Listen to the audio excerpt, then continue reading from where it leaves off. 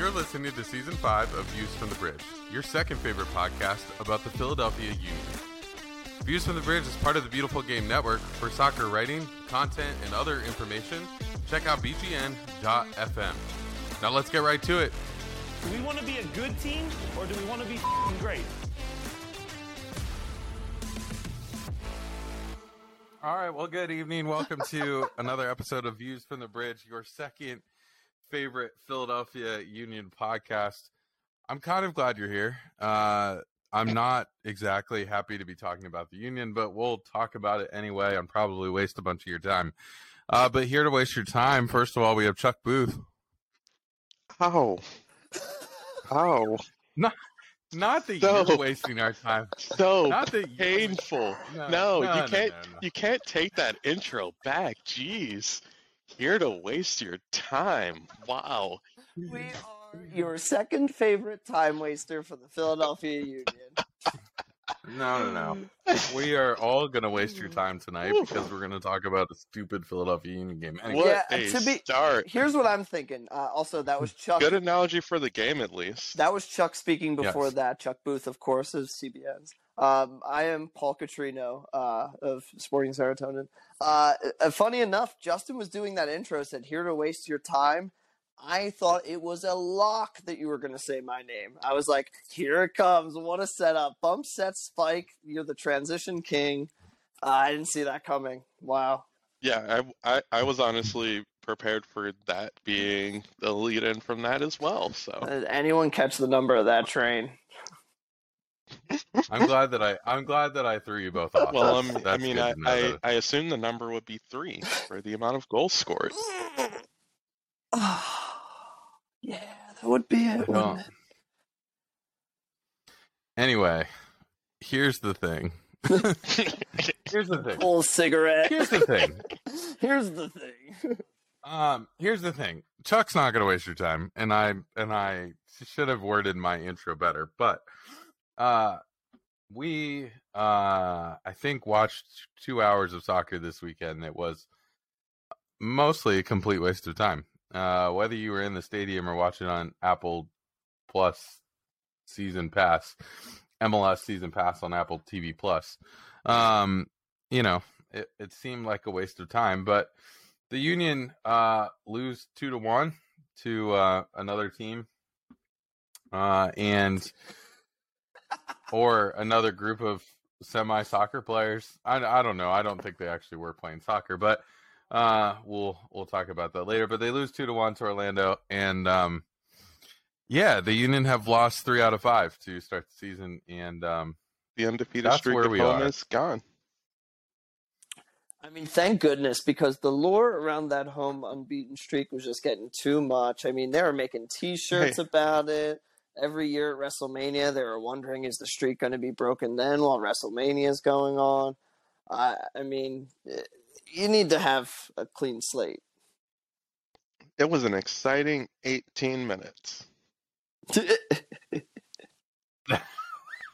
Did That's true. That's true. It was that. I mean, so hold on, man. talking about the game, 10 minutes into the game, the Union were down 2-0. How And many minutes into the game?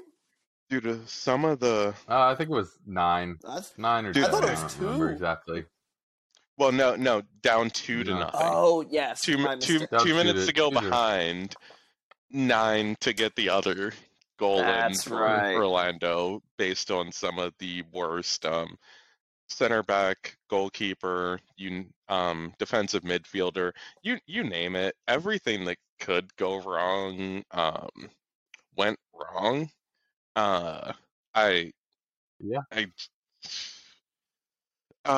There's a few players who participated in this game where I genuinely have like some serious questions of what do you do here?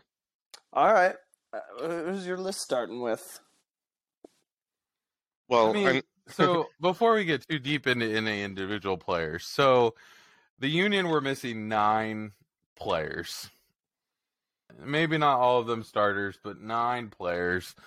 the Union were missing. The Union went into the game with what, 5 subs on the bench, one of them being your backup keeper. So really only 4 subs on the bench.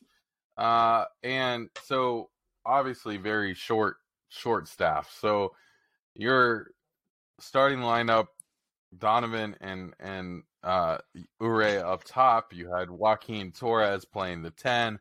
You had who was it? Perea and Bedoya playing the 8s, and then you had Flock as the 6, and then basically your starting back line with Bendik and goal. Yep. Where does your list start, Chuck? Well, I guess my list should start at least where I know we have a name in common on our list. And that is the start of the season for one Leon Flock. And not to say that there was really anyone who could have started here ahead of him, just because, like, when Jose Martinez is out, he's expected to be the 6. We've seen Jack Elliott at the 6. It's not great. Damian Lowe was also with Jamaica, so, like, it's not even like you could really pull Elliott up then anyway. But this dude was a human turnstile. Yeah. You know, you can't get that. You can't look that turned around by this Orlando team. I know that they have their short moments of passing really well in the middle, but man, it is nothing you haven't seen before. Like, and they were missing like their 3 best players too. So it's not even like this was a full strength Orlando attack that was like giving you trouble. Like, I get that Ojeda is actually a pretty good signing for this team. Sure. But like those other guys around him, not so much. Like, you have fought so much better quality in this league before, and you have handled it relatively well. I mean, that's not positional regression we're seeing. I almost have to chalk it up to just a lack of focus or overthinking, because he doesn't have his usual guys around him, like overthinking the position as the anchor of the midfield. Like, from the beginning, if you set yourself up like that, I mean, that's when you really have to feel a game out. I understand getting attacked very early on, right in the beginning, but my God, he did not do any favors for himself. Positionally, executing a tackle, following a run, no boxes checked. None. I mean, and for me, like, the struggle for me in Flock is the way that in, I guess, more limited minutes Perea has started the season. It's Perea just seems like he knows what he wants to do and does it most of the time. And I think for the second or the last 80 minutes of this game, he might have been one of the better players on the field. And as for those of you who are watching at home, as Danny Higginbottom was talking about on the broadcast, I mean, what ended up happening after those first 10 minutes was the Union dropped Perea back to help Flock out, and they were able to then, the two of them together were able to lock down that, I don't know, that part of the field that was kind of a revolving door for the first 10 minutes. And they were able to sort of lock it down after that. But it's like if you're having to send somebody back there with Flock to help him out, then you're losing somebody on the attack too. And that's that's the struggle. And when you don't have your starting strikers, both of your starting strikers, because one of them can't stay out of trouble with cards, it makes a problem. And especially when the only thing that Leon Flock does well is defend. So when you're not actually bringing much to the attack on a normal basis, and then you need help to even do what you do well, what are you doing here? Yeah, it was very clear. I mean, it was very clear in this game that Martinez was. It showed how important Jose Martinez is to this team, and so going forward, you hope that Martinez doesn't miss another game. Okay. Which is scary. So I've pulled up the odds for that, and gotta tell you, Justin, not looking great. Well, actually, I mean, I think the better question is if Martinez misses another game, are you basically saying fuck it, hoping that like McGlynn is available and just doing a double pivot of him and Perea? Well, I'm not saying fuck it, Chuck, because I watch my swearing on the podcast. All right, so watch your potty mouth there, bud. I know I just said it. Yeah, I was gonna Yeah, I say know. you just said it. I So know. All right. Okay, now that we've edited this PG podcast, cut that. You want to do a double pivot with McGlynn to provide the offensive spark from the back. You want to bring him back next to who? I'll say Perea. next to Perea. Sounds fun. No, sounds great. I don't mind that. I don't care who starts the next game at left side of the diamond, but Oh my it can't God. be Hold Leon on. Block. I don't know if my webcam is gonna actually show this, but like if you look up the Google lineup, have you seen what they show for Joaquin Torres? No, I have not. It's No. editing. It's editing. It's not him. Who is that? Wait, who is that? Is that a woman? Yes, it is. Yes, that is definitely Is a that- woman. Okay, analysis. We're stopping the podcasts. We're stopping the podcasts. No, we're not stopping the podcast. I'm holding a halt here. I need a reverse I'm image the search. I'm the captain You're right. now. You're right. I am. All right. So while Chuck figures out what woman this is in the Joaquin Torres, I'm not even photo gonna be able to because like it won't let me like get a big enough thumbnail of her to try and like. All right, we're gonna post Search it on this. our Twitter at VFTB Pod, and we're gonna see if we can find this out together as a community, everyone. So if you're listening to this, go to our Twitter. It's already up there somewhere. We will have worked this out by the time this comes out. We're gonna find out who this woman is, why she's on the Union, and what is going on in the House of Commons. But back to the show. I have officially released the podcast from hostage. So I will say the reality of this game for me, and you guys can battle this out. I think I said this on our Twitter after the game, but what's frustrating for me is for 70 minutes in Montreal, we were the better team, and somehow we end up losing that game. For 80 minutes against Orlando, I think we were the better team. We got it figured out after the first 10 minutes. They were rotating up front. They were doing all these weird things, got 2 opportunities and scored both of them. I think until later in the first half, they were still at 2 shots on goal and 2 goals. So it was not like we were giving up things later in the game. It's just when you don't have Julian Carranza in the game. Who did you have? And you don't have Gazdag in the game. You don't have much in the way of teeth in your attack. But why is that? Who's one particular striker? I know both strikers didn't have great days, and one got mad at Jim Curtin when he was subbed out. But I think you should get mad being subbed out of that game, considering the Union took 26 shots. But who was that other striker who somehow logged 90 minutes that we don't need to see anymore? Was it Corey Burke or Sergio Santos? Oh, wait.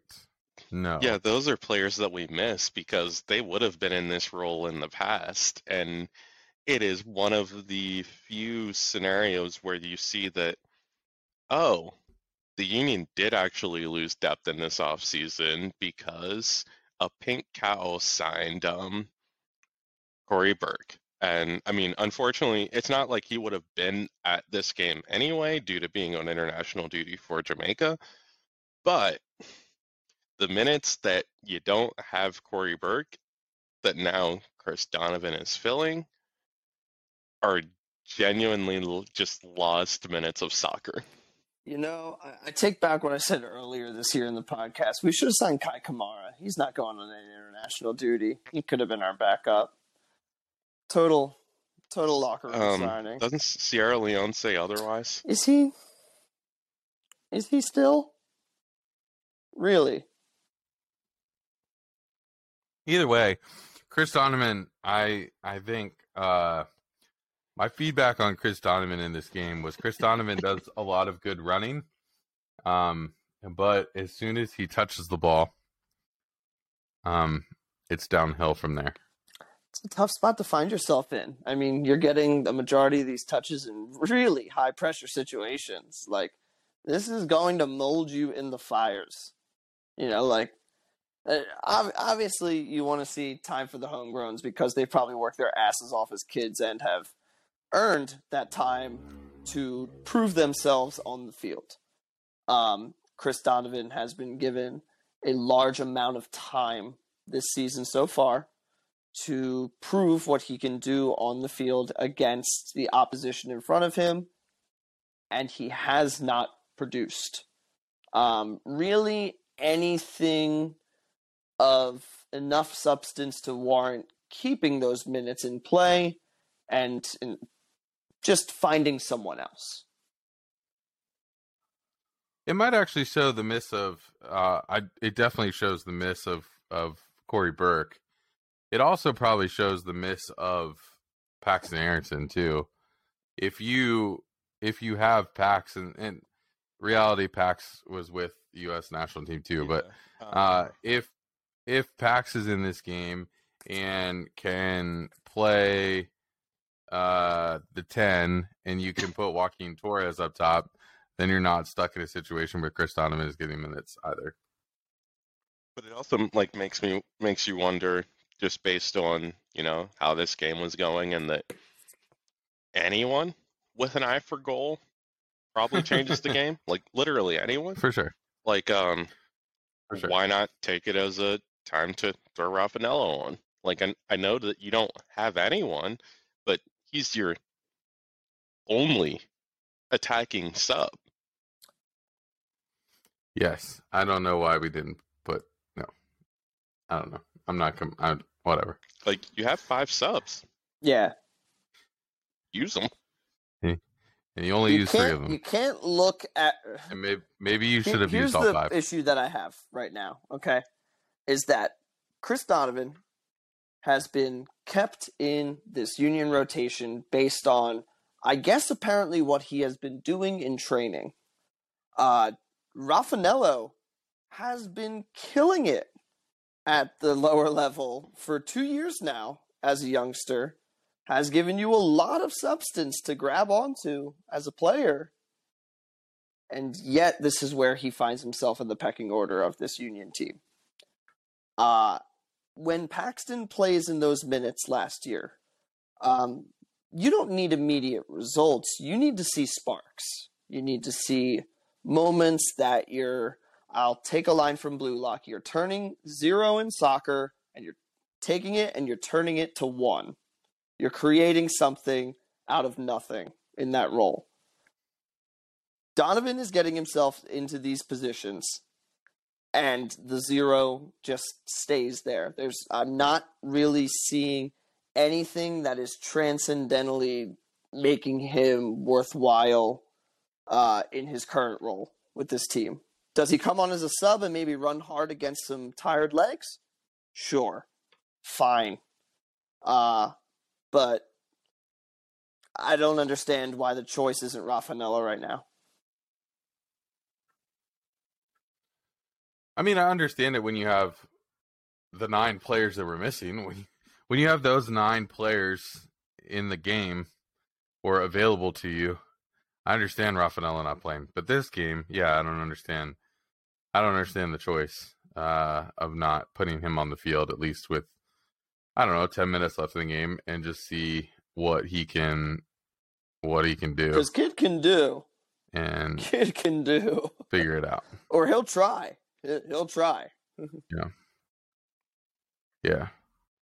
I will say, Chuck, you had mentioned it earlier.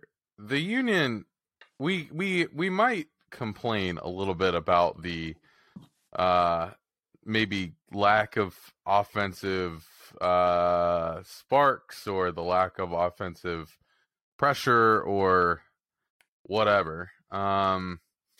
But I think the reality is the Union did have 26 shots, and some of them were, Glesnes sending it 17 feet over the bar off of a free kick or whatever. But I think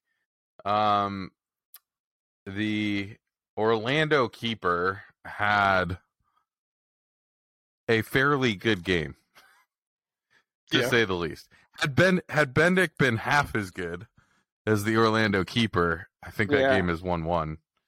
But Bendik is not that good.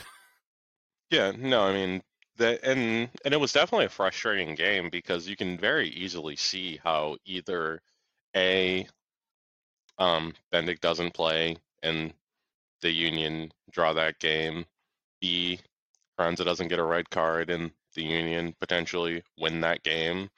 Like, there were definitely a bunch of just routes to a point, but like when you start off the game with just everyone asleep and literally like both of your center backs like playing some of the worst defense you've ever seen them play during their time in Union jerseys, which is like, I mean, easy to write off when it's two best 11 center backs combined, but just like everything that could go wrong went wrong in this game while you're already missing most of your top guys. Yeah. I mean, that's the problem. I think it's like, I mean, there's so many, even just reading the match recap and thinking back over the game. I mean, Wagner had that one-time volley that skimmed the crossbar that could have easily gone in. I think Bedoya had a header from pretty close that was saved. Jack Elliott got his back to defenders, with a couple minutes left in the game, and just couldn't turn and get it to the net.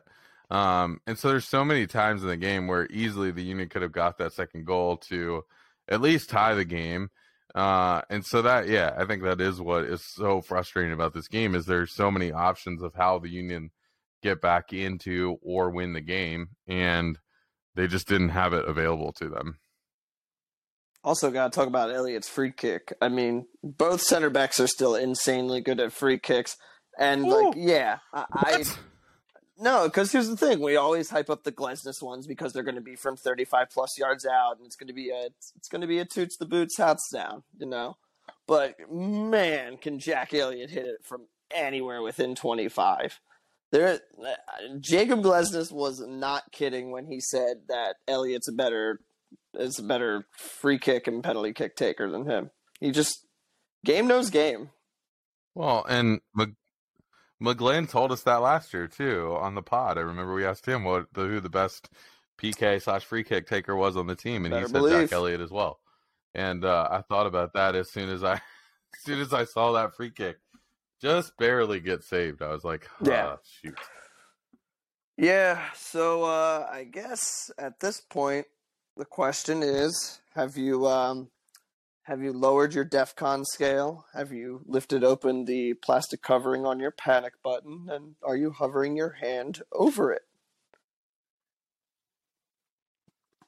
Also, how bad must Holden Trent be so far not to be starting in net? I mean, because that's the third useless spot in the lineup right now. It can't be because he's bad. You don't draft this kid. You don't use a super draft pick if you're Ernst Tanner because you think this kid is okay enough and at normal he's bad. But you could use it and then realize once you have used it that he is bad.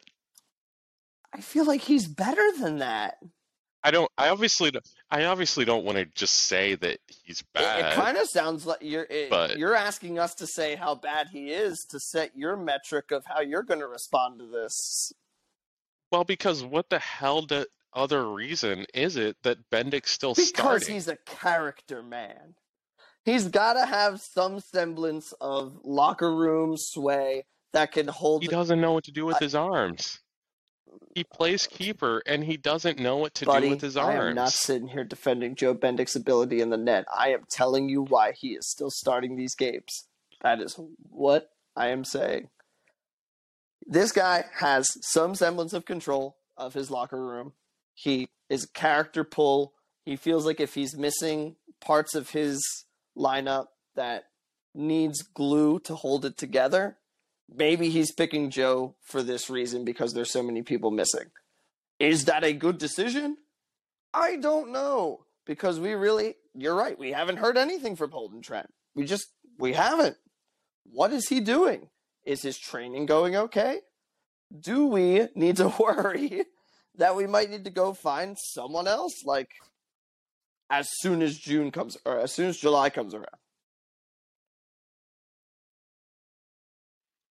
Well, can we still sign a free agent right now?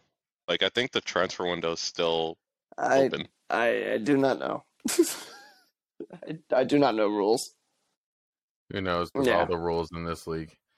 I think the hard thing for me is like, okay, I get, it's frustrating because Bendik has been in the games that Bendik has played. Bendik has been awful. My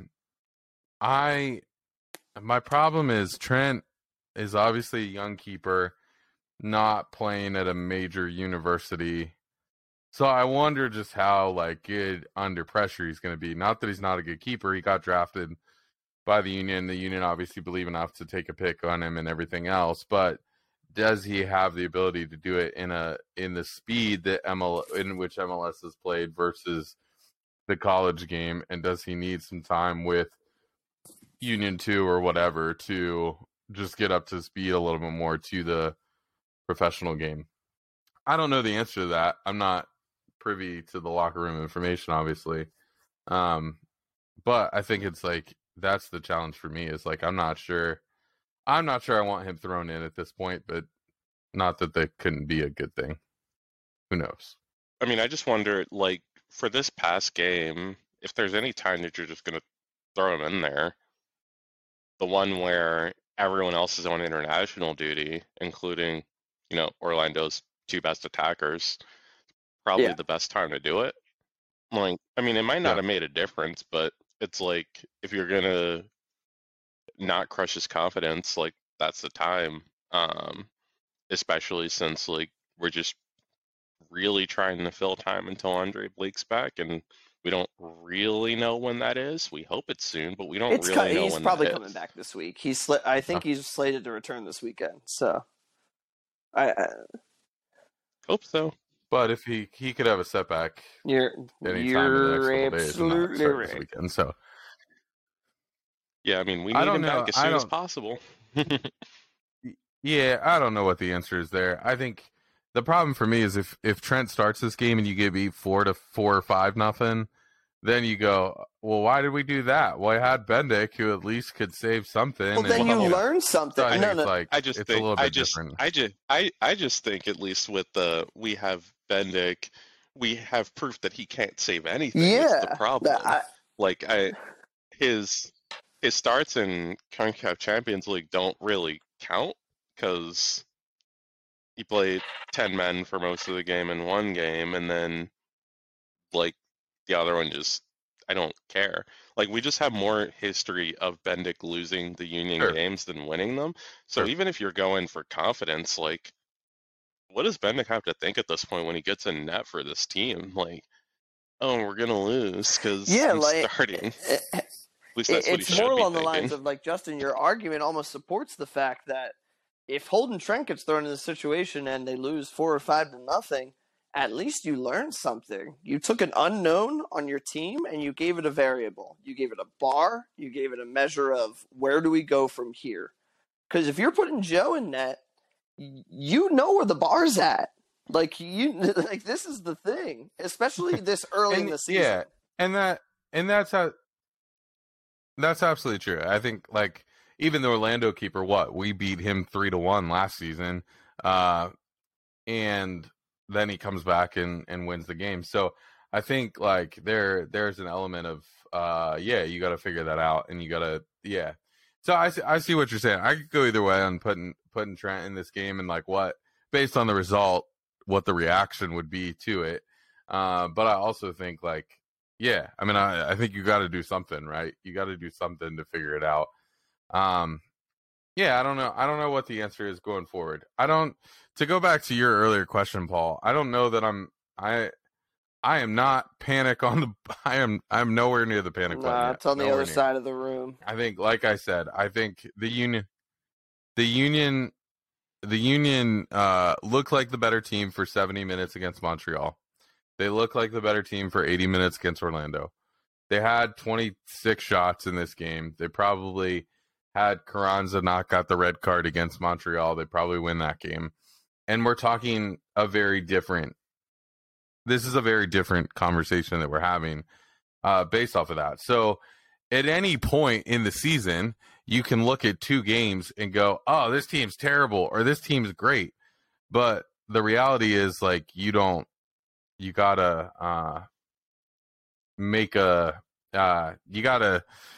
look at 2 games and decide what the season is going to be. Yeah. And I would mostly agree with that. 'Cause like also games that MLS plays during international break, they just don't count. I know they count in the standings, but like these aren't real games. Like you look around the league and most of the results just genuinely didn't make sense. And also, again, just even going back to what we talked about last podcast, like the Union just start the season, like generally just don't have a good time. They hit their stride like later. This year might be a little weird with the U20 World Cup, although now we don't even know where that's being played since it's not happening in Indonesia. But like they'll be fine, and also it's almost impossible not to make playoffs now. Yeah, for sure. And I think like even this weekend, like you said, like the results of this weekend were wild. Like there's no way to look at the season and go, oh, that was a normal weekend. And so I think every game across the board was maybe not across the board, but a lot of the games were just crazy. And so maybe MLS should go, oh, it's an international break, let's not play games. What a concept. That's a weekend they're not making. The compressed season that they created makes them need to do this. Oh, another weekend we're not. They haven't. They've been doing that for years. They've been doing that for years, though. Yeah. Well, it is what it is. I think the reality is the Union have. I want to say, like, that's the problem, Chuck, with your comment about how everybody makes playoffs. The Union, I want to say that the Union have put themselves in a hole, but they're only 6 points off of first place, and exactly, there's half the teams, more than half the teams are in the league are within 1 point of them. So there's no hole to be dug out of at this point. But Saturday night, the Kansas City team comes to Sporting KC, comes to Subaru Park. I would hope that the Union go into this game with like a little bit of chip on their shoulder. I mean, yeah. What else are they going to do? You think Jim Curtin's taking it easy this week? I mean, SKC has been one of the worst teams in every facet of the game in the league so far to start the season. Like, and everyone is now back from international duty. Also, not. I don't even think there's even a member of the union who's been on international duty that's like playing today, that played today or plays tomorrow, to like make it one of those weird situations where it's like, okay, they're like not rested and can't play on Saturday. So like you genuinely expect, okay, like while the attack may not be as good as the Sounders right now, who just won 4-1 over Sporting Kansas City, you expect a comprehensive victory at home. Yeah, I mean, I hope that they come back with a like, and what I mean is, I think, I would hope that the starters that were not there this past weekend come back sort of pissed off of like, hey, we were in on international duty and you can't even win a game. I would hope that the starters who were in this past week's game are pissed off, like, okay, we've lost 2 in a row and this sucks and we don't want to do it anymore. And then I hope just like the fact of being on international duty gives confidence to some of these guys to come back and play with some passion and with some showing what they're made of and continuing to get those call-ups. And so, yeah, like you said, Sporting has not been good. And so my hope would be that they can come out and actually play well. I unfortunately, despite usually being a beacon of positivity for this Philadelphia Union team, I think they are going to win this game 2-1, and I don't think it's going to feel that great. I think the job will get done, and we will inevitably record this podcast and say, well, the Union still got 3 points, so it shouldn't really matter to all you people complaining. But I have a gut feeling, based on, my indigestion, that this is not going to be comprehensive from Philly.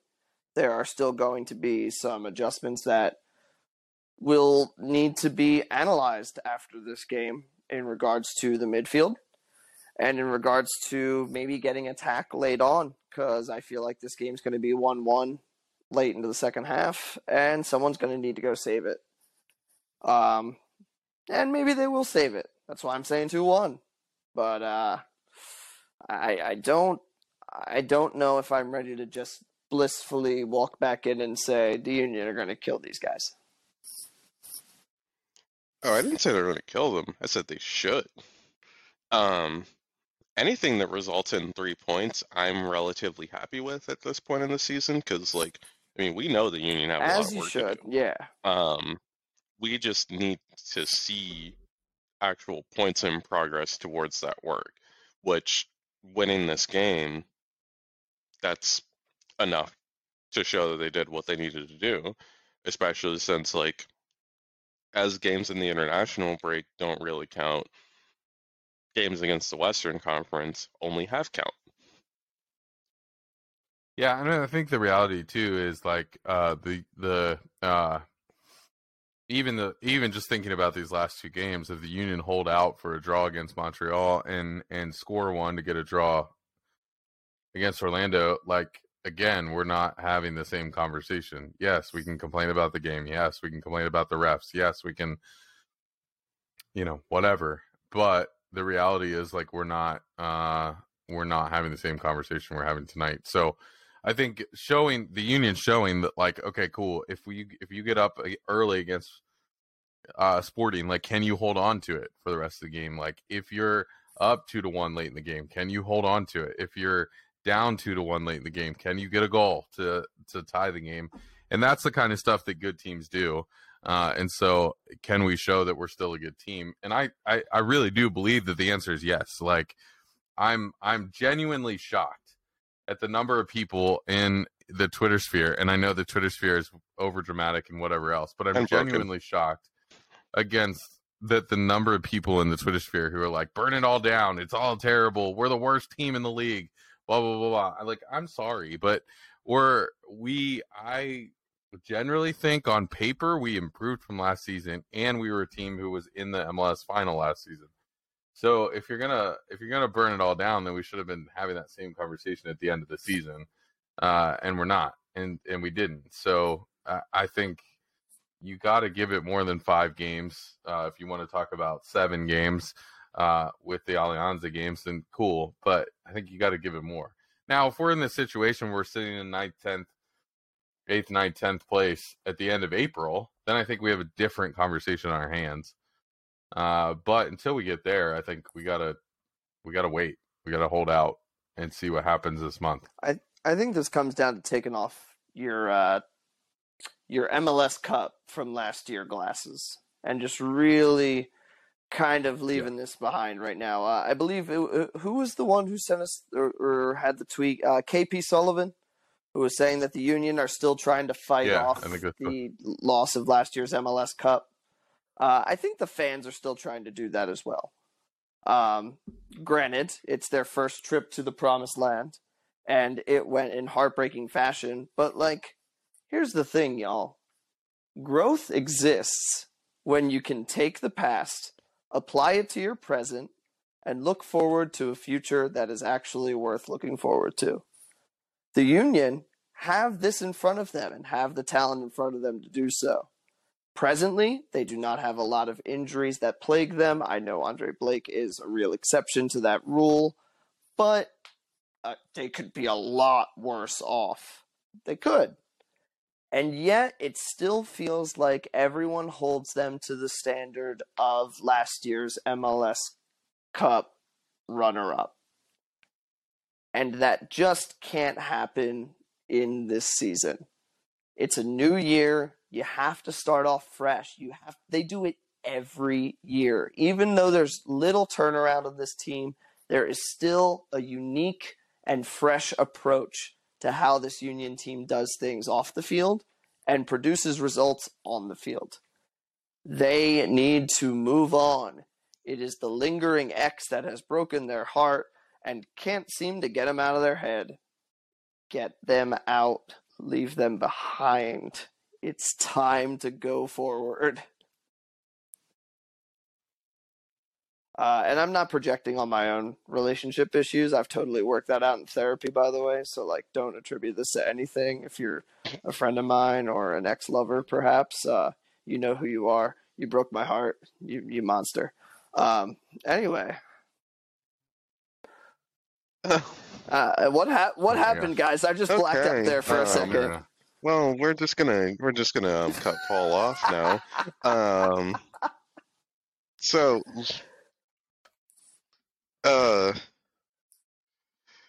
the not fun thing about the month of April as a whole is that it includes Paul's birthday, which actually this game takes place on Paul's birthday. Can't wait.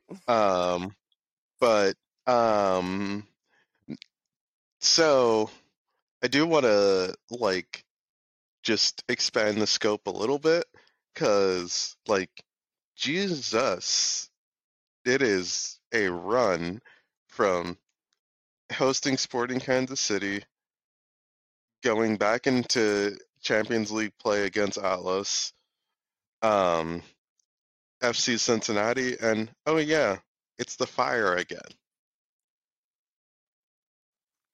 Yeah, I mean you have 6 games in April, and that's with a week off.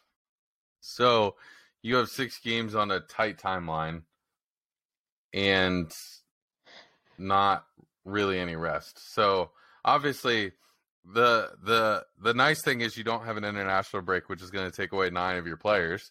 But you are going to have to do some roster rotation and some switching around and some other things. And as we saw this past week, I'm not sure that's a good thing.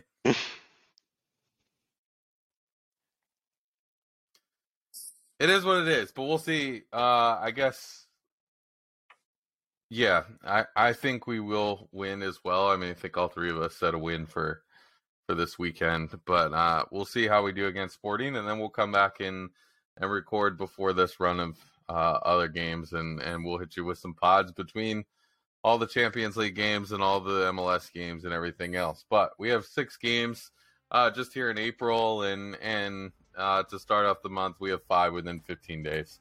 So it'll be a fun run, and I think we'll have a better idea after this run where the Union kind of stand for the rest of the season. Yeah. Hopefully they're still in Champions League. That would certainly kind of soften the blow a bit, especially if the Union find themselves still within that, say, 4th to 7th place range. You can still kind of lean on the fact that, well, we're still fighting for Champions League, so we got to reserve the roster for some of that. You live with that argument because you want that Champions League. You want that sweet, sweet Champions League. Well, if you've got any thoughts on that, you can hit us up at the FTB Pod on all the socials, and we'll hopefully be there to respond to you. But other than that, have a great weekend, and we'll see you next week. That's it for another episode of Season 5 of Views from the Bridge. You can find us all over the internet, Facebook, Instagram, and Twitter at VFTB Pod. Did you enjoy the show and want to show your support? There are 2 ways. You can head to DesignTree at dsgntree.com/VFTB for our latest merch. Or buy us a beer at ko-fi.com/VFTBpod. Thanks for listening and your support. Views from the Bridge is a podcast of the Beautiful Game Network. For Evan Villela, Chuck Booth, and Paul Catrino, I'm Justin Ashcraft, signing off.